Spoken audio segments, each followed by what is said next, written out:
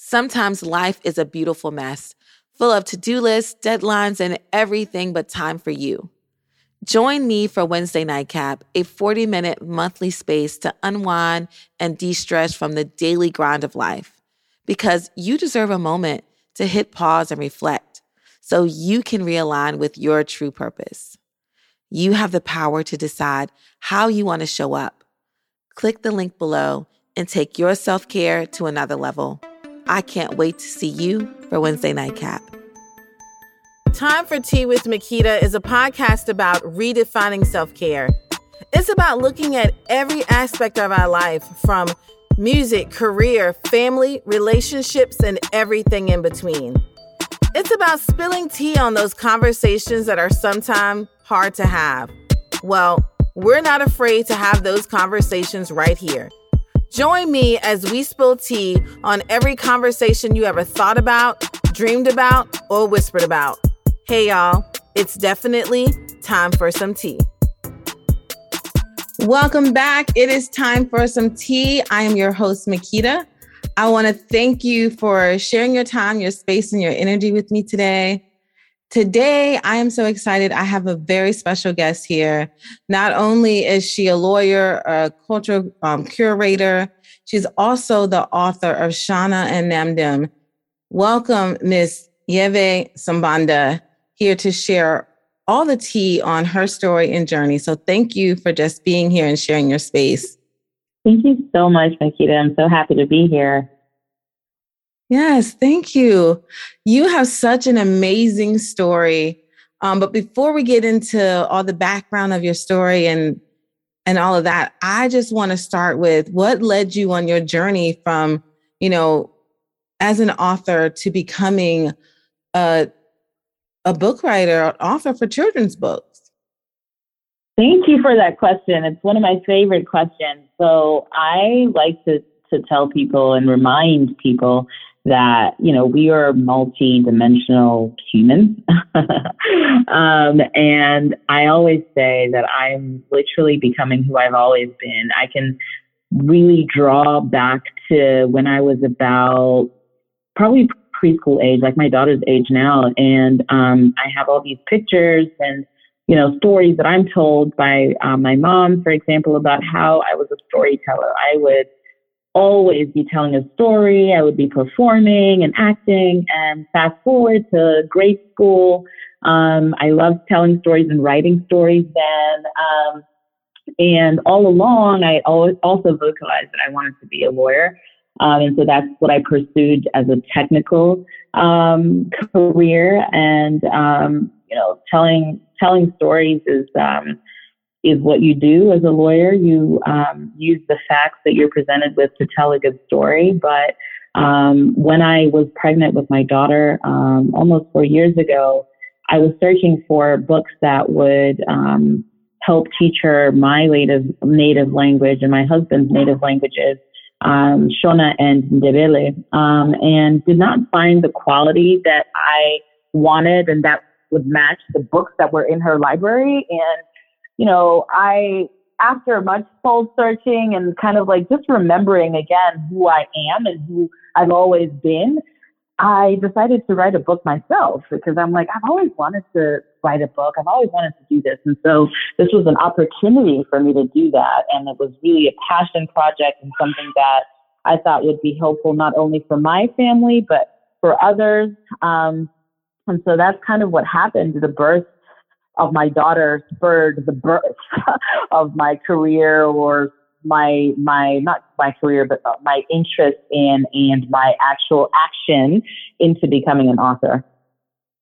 I love that story. I love the fact that you decided that you wanted something for your daughter, something that you could pass on culturally with her, because you're so right. There is not a lot of books culturally that really always fit with what we want our kids to learn about their heritage, their background. And as you say, just you are from Zimbabwe, correct? Yes. So just like you said, it was something that you wanted for your daughter that would merge both, your language and culture with that of your husband. So that is really awesome and cool. Did you think that your growing up and your childhood experiences really helped you to form that identity that, to go for it when it came time to like, okay, I'm going to just pivot over here and do this amazing thing? I absolutely do. I observed my mom doing multiple things. So she had a full-time career, but she also had a thriving side business in landscaping and gardening.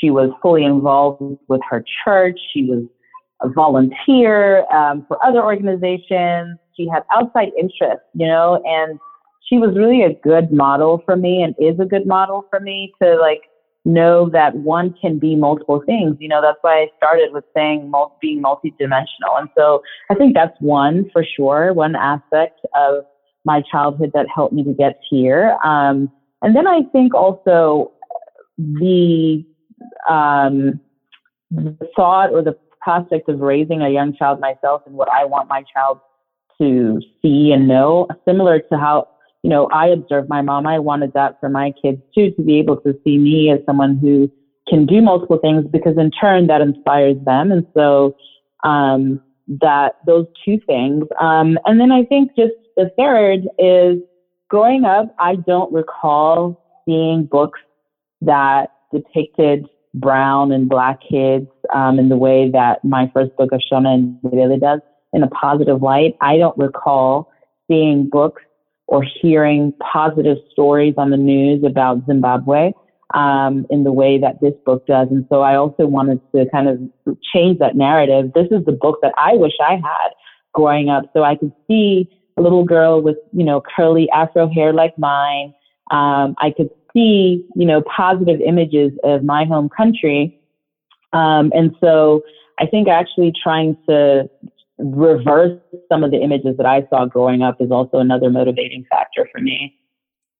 I agree. As a kid growing up, in America, for me, when my kids got older, when they were young, it was so hard trying to find anything that would relate to the real culture, I feel, of, being Black or African American, however people like to distinguish themselves. But there really was nothing. There was, nothing that really spoke to the African culture. Even when you turned on the TV and the cartoons that were displayed really didn't speak to me of what was happening in my community, the goodness, the, touching into the roots of the culture itself.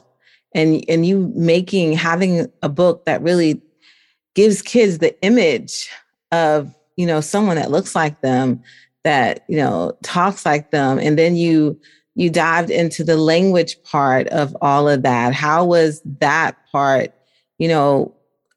what made that so important to you to make sure that was merged in?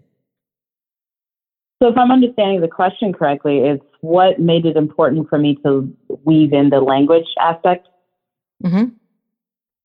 Yeah. Okay. Just wanted to make sure I got the question right.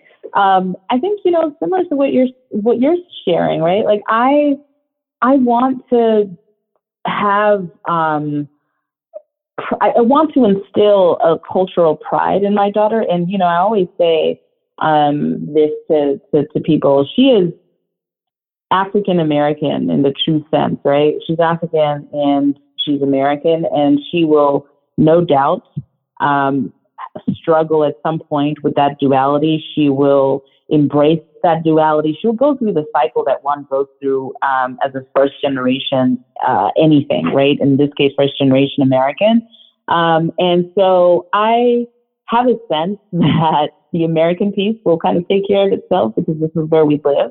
And so I really wanted to be intentional about the African piece and teaching her our languages, and not for fluency, but for her to just have an understanding and to know, you come from a very rich culture, right? And part of that richness is the language.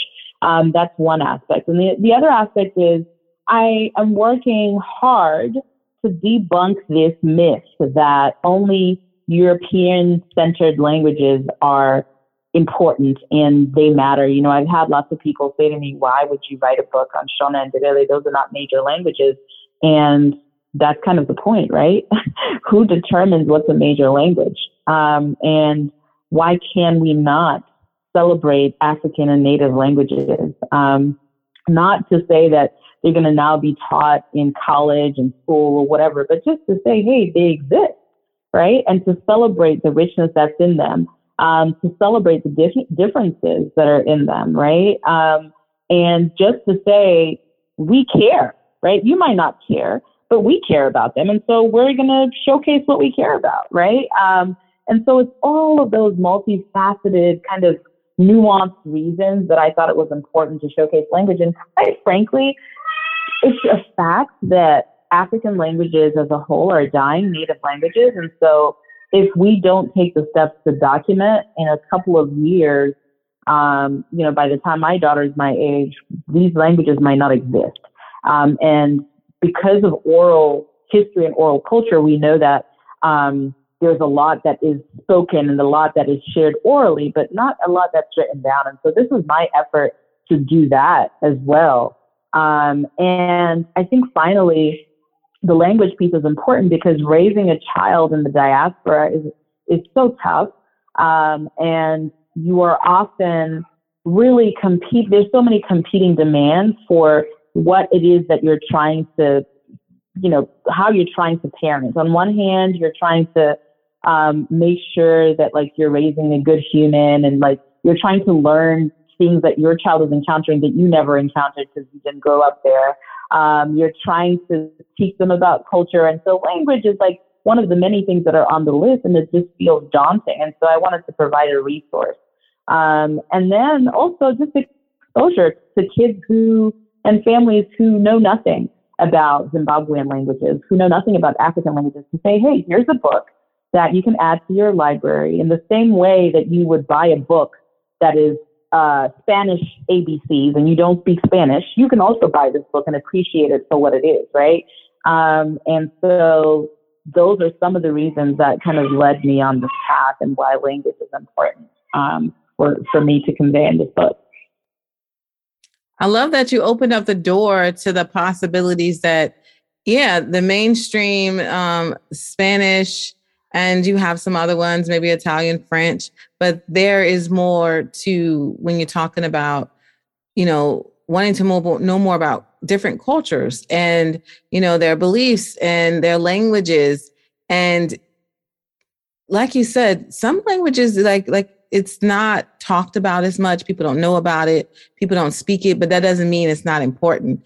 All languages are important because they help us to communicate in ways that we never could, whether written or orally. You know, it's language, as they say, language is love, and how you talk and how you know, communicate with others in so many different ways. It matters, and sharing that with our youth and our kids and giving them this new way of looking at the world. Because when you teach people culture and you teach them languages, you're also teaching them history, and they're getting the roots, and it's possibility. The mind opens to other experiences and other things. Exactly right. Now, let's just go back a little bit and start with, you know, your cultural heritage. Since you are from Zimbabwe, tell us a little bit about that story and getting to this point where you're at now. Sure, absolutely. So I was born there, raised there. I moved to the U.S. when I was 16, and I started college at that age, and have lived in the U.S. ever since. So literally more than half of my life at this point, without giving away my age. And so, you know, this is home for me, but very much Zimbabwe is my home, right? Like that's where I grew up, and that's kind of like where I draw inspiration from in a lot of ways. And in terms of just like culturally, you know, I had to go on my own journey. I'm describing how I'm sure that my daughter will have to like grapple with various things as a first gen American. But I had to go on my own journey of discovering and rediscovering and re-embracing my culture. So when I got here at 16, I was young and impressionable, right? And of course, you're trying to assimilate and you're trying to understand the new culture that you're in. So there's that. But the 4 years that I was in college and I was away from home, I really found myself and who I was as a Zimbabwean during those 4 years. It's something about being so far away from anything you've ever known that, for me, led me on this journey to be like, oh my gosh, let me listen to Zimbabwean music and really like listen, right? And let me pay attention to these things that I took for granted when I lived in the country. And you know, it's funny because I think a lot of people who knew me better before I moved to the States, some people I went to high school with or knew in high school, they were so surprised when I wrote this book because they were like, I would never have pictured you as a person who would write a book about our native languages. Because growing up, it wasn't cool to speak our native languages. I did, but I have friends who literally like said, oh, actually, I don't speak that, even though they did, right? Because it was the cool, quote unquote, cool thing to do. And so it's like a complete shift for me to now be at this place where I'm like, 1000% we should speak our native languages. And not only that, we should share them with the world and share them with our children. And so the language piece is another reason why this is such a personal kind of book for me, because it is a reminder of my own kind of journey to embracing my language. It also is a signal to a little bit of the cultural history and backstory in the country, because Shona and Ndebele are the two primary languages in the country. However, those two languages are often not seen together in a book like this. It's either one or the other. And there are multiple languages in the country, but those two are the predominant ones. And the two languages are spoken by the two tribes, the Shona and Ndebele tribes. And those tribes have a really negative history together. There's been a lot of wars and just a lot of distrust and all of that. And so there's a cultural component too there where I'm like, listen, we are one people. We're all from Zimbabwe, and we really should embrace each other, right? And celebrate each other and the beauties and the similarities of our languages, because there are a lot of similarities, actually. If you look at the book, there's so many words where it's like, wait, this is almost the same word. And for me, being married to a man who is half Shona and half Ndebele, it's really a celebration of, you know, at the end of the day, people are people, right? And we can and we should kind of embrace all of these aspects of our culture as Zimbabweans, even if we are not, you know, I'm not Ndebele, but I can still celebrate that, right? And so that's a little bit of the backstory about, you know, my culture and how it fits into the book. Well, you have an amazing story. And I like what you said about just being away from home, really helping you to appreciate that heritage, because I have friends that, you know, are from different countries, and they felt the same way when they came over. It was like they had to shed their identity to be in the cool crowd, you know, just to fit in and not, you know, feel like they're an outsider.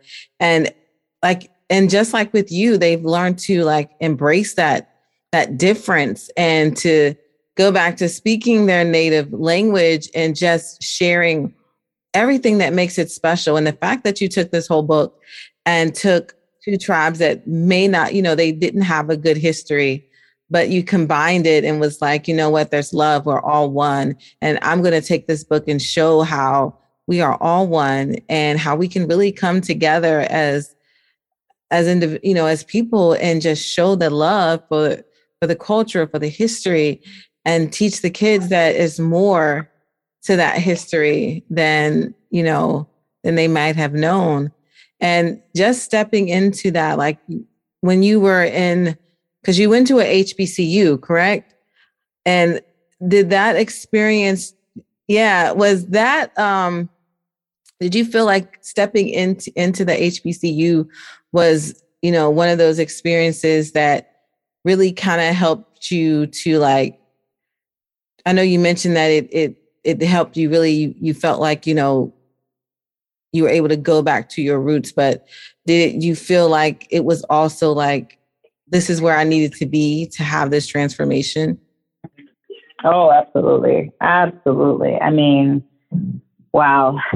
Talking about my HBCU experience, which was life-changing and which I wouldn't trade for the world. I feel like every Black person needs to go to an HBCU at some point. I think so I went to Claflin University in Orangeburg, South Carolina, the oldest HBCU in South Carolina. Go Panthers. And being there as a 16-year-old girl coming from Zimbabwe was what I needed to kind of help me for everything that I did after that, right? In so many different ways. So one, I already talked about the self-discovery of kind of reclaiming my roots as a Zimbabwean and appreciating them. And then two, understanding the lens through which, Black Americans do life, and really helped with empathy, understanding, sparked my curiosity, all of that. And I identify as a Black American in the sense that when you look at me, and when I'm out and about, no one can see that I'm Zimbabwean. There's nothing about me that says, "Oh, that's a Zimbabwean," right? You look at me and you're like, "Oh, okay, Black woman in America," right? And so much of the things that I've been able to achieve and accomplish have been as a result of the history of Black Americans in this country. And so having the foundation of going to an HBCU and learning about, some of the struggles and the triumphs and everything was just so necessary for me. I mean, even tying it back to the book, the fact that in this country, most authors of children's books are not Black. They're white. Most characters are not Black. They're animals, actually. You're more likely to see an animal in a children's book than you will a Black person. And all of those things that for me are just like now, right, are just like, this is not okay, right? Let me do something about that. I think part of that was shaped by my understanding of just the history of Black people in this country, which, again, was gained in large part from going to an HBCU. I agree. And I'm just excited because my daughter's actually going to a HBCU this year too. So. Oh, nice. Very nice. She's going to have to contend with the whole HU and the real HU thing. Yes. I know that's a thing with Howard. Yes. But I'm just so excited for her to have that experience and to get even more deeply rooted in her culture and just have an eye-opening experience. And like you said, I think your book is definitely something that kids and in adults, I don't, it's for any kid. I don't think it's, just for Black kids, it's for any child, just to have that experience and to know more and to be more culturally aware and accept, so I love that. Right. Exactly. Completely agree. I'm excited for your daughter. Thank you. So I do have a question. How do you define what it means to show up and live unapologetically? Wow. Listen, sis, I am still trying to really capture the essence of living unapologetically and showing up. But as I am learning, right now, I would say it means being intentional about who I spend time with, how I spend that time, It means being present in everything that I'm doing. And so whether that is showing up to this interview and being present, spending time with my family and being present, that is hard, but it is, a journey that I'm embarking on. And then living unapologetically is some of what we talked about, right? That is, listen, you don't see the value in a book with Black people in it, with Zimbabwean kids in it. You don't see the value in these two languages, but I'm here to tell you that there is value, and I'm going to celebrate it, whether you like it or not, because it's important to me. And I'm not harming you as I'm doing this, right? And so I'm going to proceed and do so loudly and proudly, right?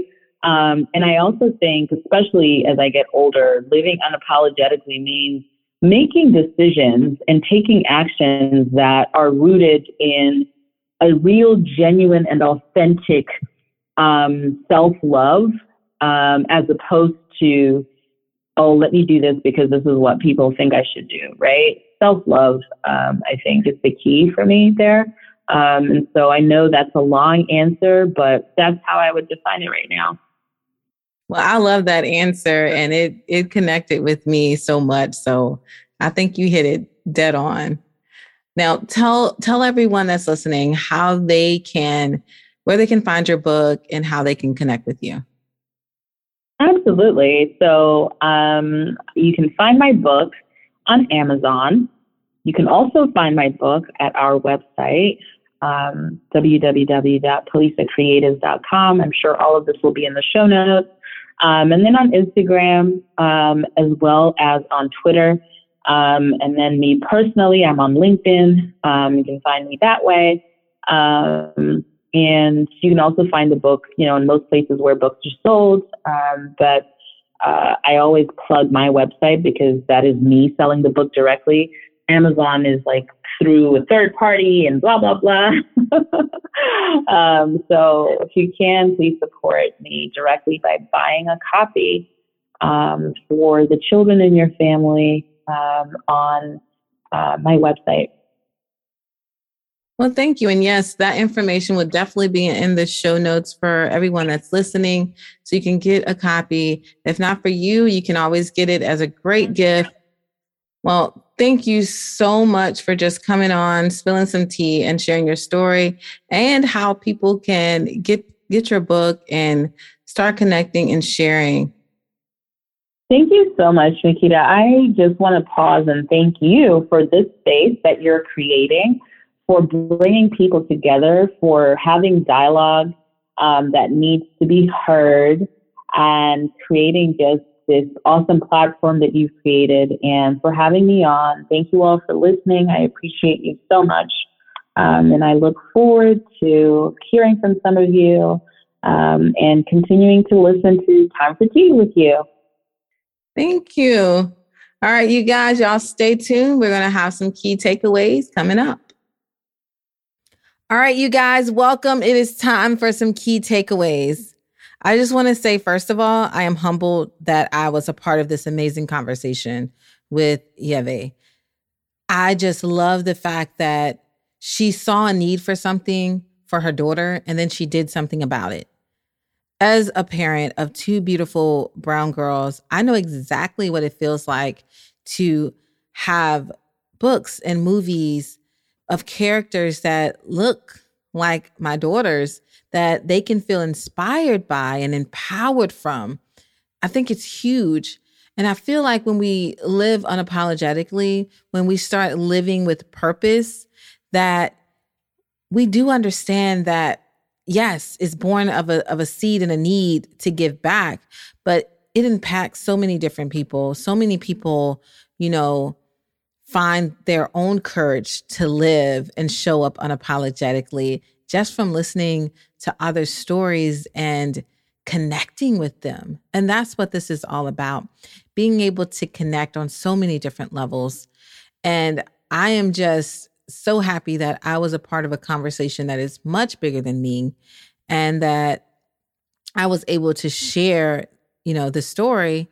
And I just want to encourage other people to not just talk about the change that you want, but to be the change that you want to see. We've heard this before, but it's so important. I think that as you transform and you grow into yourself and you step into your purpose, that you will find in life what gives you passion, what gives you purpose.